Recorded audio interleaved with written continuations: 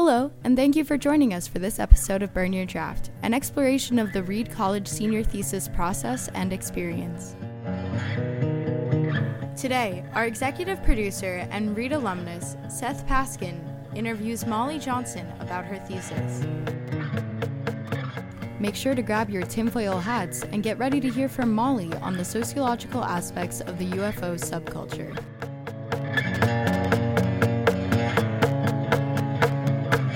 Welcome, Molly. Hi, Seth. Glad to be here. Good. Thanks for joining us. All right. So, Molly, why don't you tell us your full name, tell us where you're from, and what department you're in, and the name of your thesis. My name is Molly Johnson.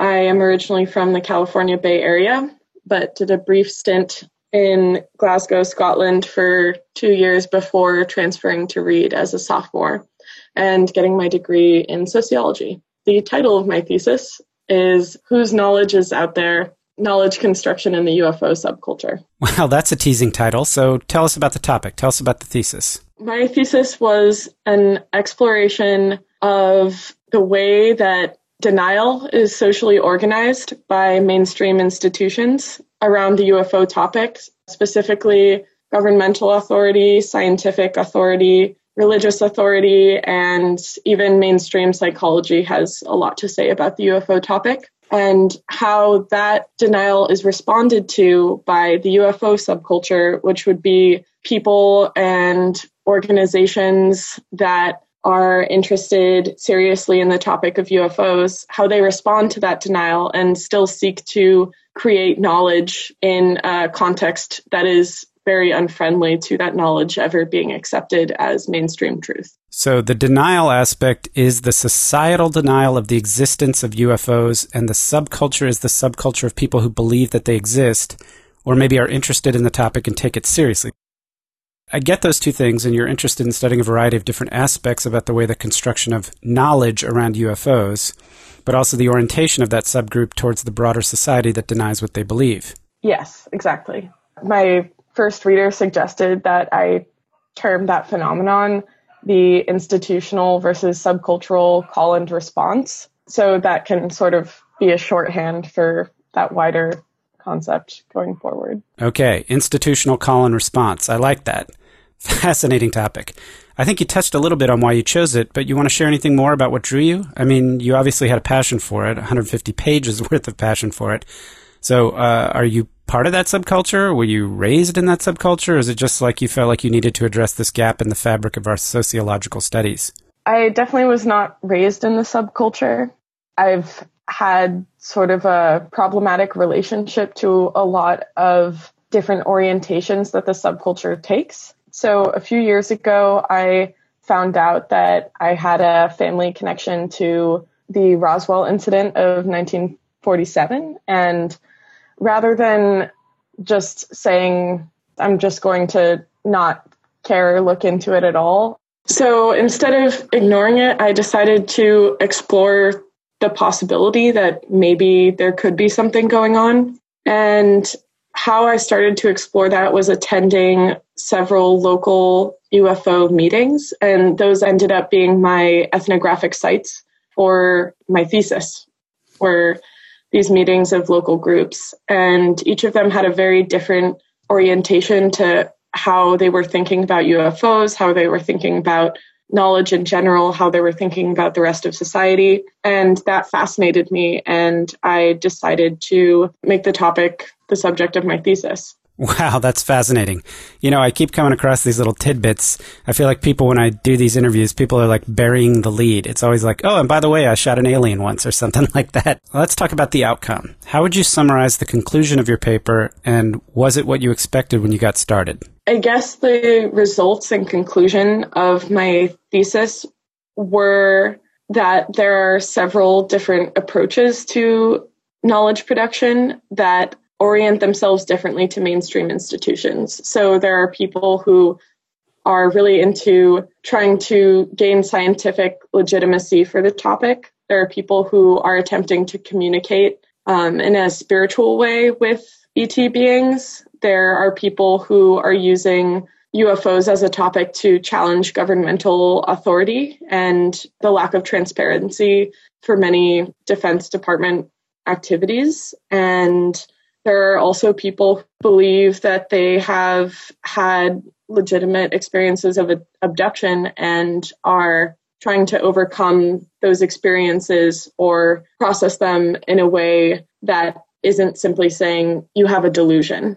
So all of those spheres emerged over the course of my research, and seeing how those interacted and how those mediated aims of different subcultural actors was really, really interesting. And I'd say that's the thing that I found that was surprising most, is how those orientations to UFOs and to mainstream institutions interacted with each other. I found that the boundaries between certain types of knowledge that are accepted from mainstream institutional perspective, such as how we attempt to gain scientific knowledge and validate it versus how memory or communication mediate knowledge and truth. Those boundaries were a lot less clear in my research than I think that they are generally accepted as being in society. So that was really interesting. Yeah, I'm not surprised that you came to that conclusion or discovered that thing, as we're just recently doing a run on social construction on my podcast right now.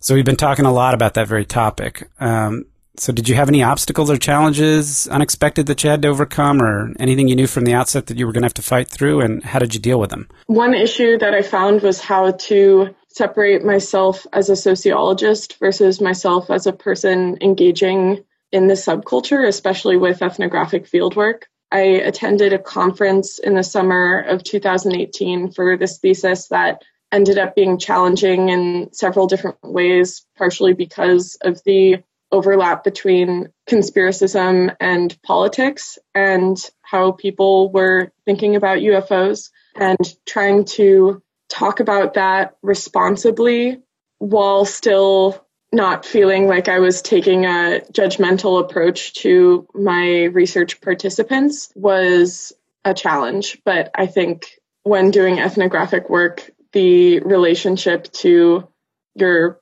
research collaborators is really important and a really hard ethical line to find. So not unique necessarily to your situation or your thesis, just the inherent danger in the ethnographic enterprise itself. Man, that's interesting. It kind of leads naturally, I think, into our last couple of questions, which is, what are the skills then that you sort of either developed or honed, improved, or gained through the process of doing your thesis? And how do you imagine they're going to assist you going forward? Several things that I did find were really useful for me were building an interview skill repertoire. And that's something that I hadn't had to develop extensively in my work at Reed in the sociology department before. So I did 7 long-form interviews, and all of them were around an hour and a half, and I had to transcribe and take down what was relevant. But the interview process itself, especially with the methodology I was using, which was that it's a reciprocal relationship and you're trying to not have that barrier between subject and researcher, but rather be two people constructing meaning together. That was really exciting for me, and I found that I really liked it and would like to maybe incorporate that into whatever career path I end up going into. Excellent. Yes, I can speak from personal experience that interviewing is definitely a skill that you must acquire and hone. And I'm more in awe of really, really good interviewers now than I was when I started a decade ago, for sure. It's really hard work.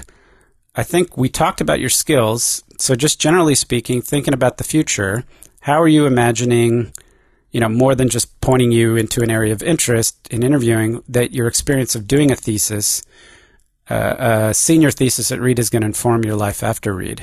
I definitely think that I want to go to grad school. I think that was one of the biggest takeaways, was that as the thesis process was ending, I kept on thinking, this can't be my last foray into knowledge. And that I do really like research, and I'm sure other seniors would say the same thing, that it feels like such a big accomplishment to have a self-directed research project, especially with a lot of moving parts. I don't know exactly what I'm going to go to grad school in. I'm still very interested in not just UFOs, but marginal or anomalous experience and the communities that people create around those.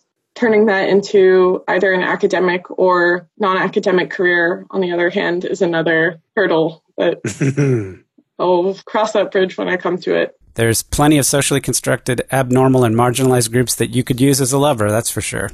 It's a rich field of study. Well, Molly, I want to say thank you for your time and for coming on and sharing your experience with us. I know the READ community and any non-READies out there that are listening to this found you and this subject fascinating, and I can't wait until the project to get all the READ senior theses online and out of the library comes to fruition so that we can all access your 150-page magnum opus. Yes. All right. Thanks so much. Okay. Thank you. Thank you, Molly, for your time and for telling us about your thesis and the amount and kinds of work that went into it. If you want to learn more about Seth Paskin, check out our live performed podcast episode, where I interview Seth on his podcast career, senior thesis, and so much more.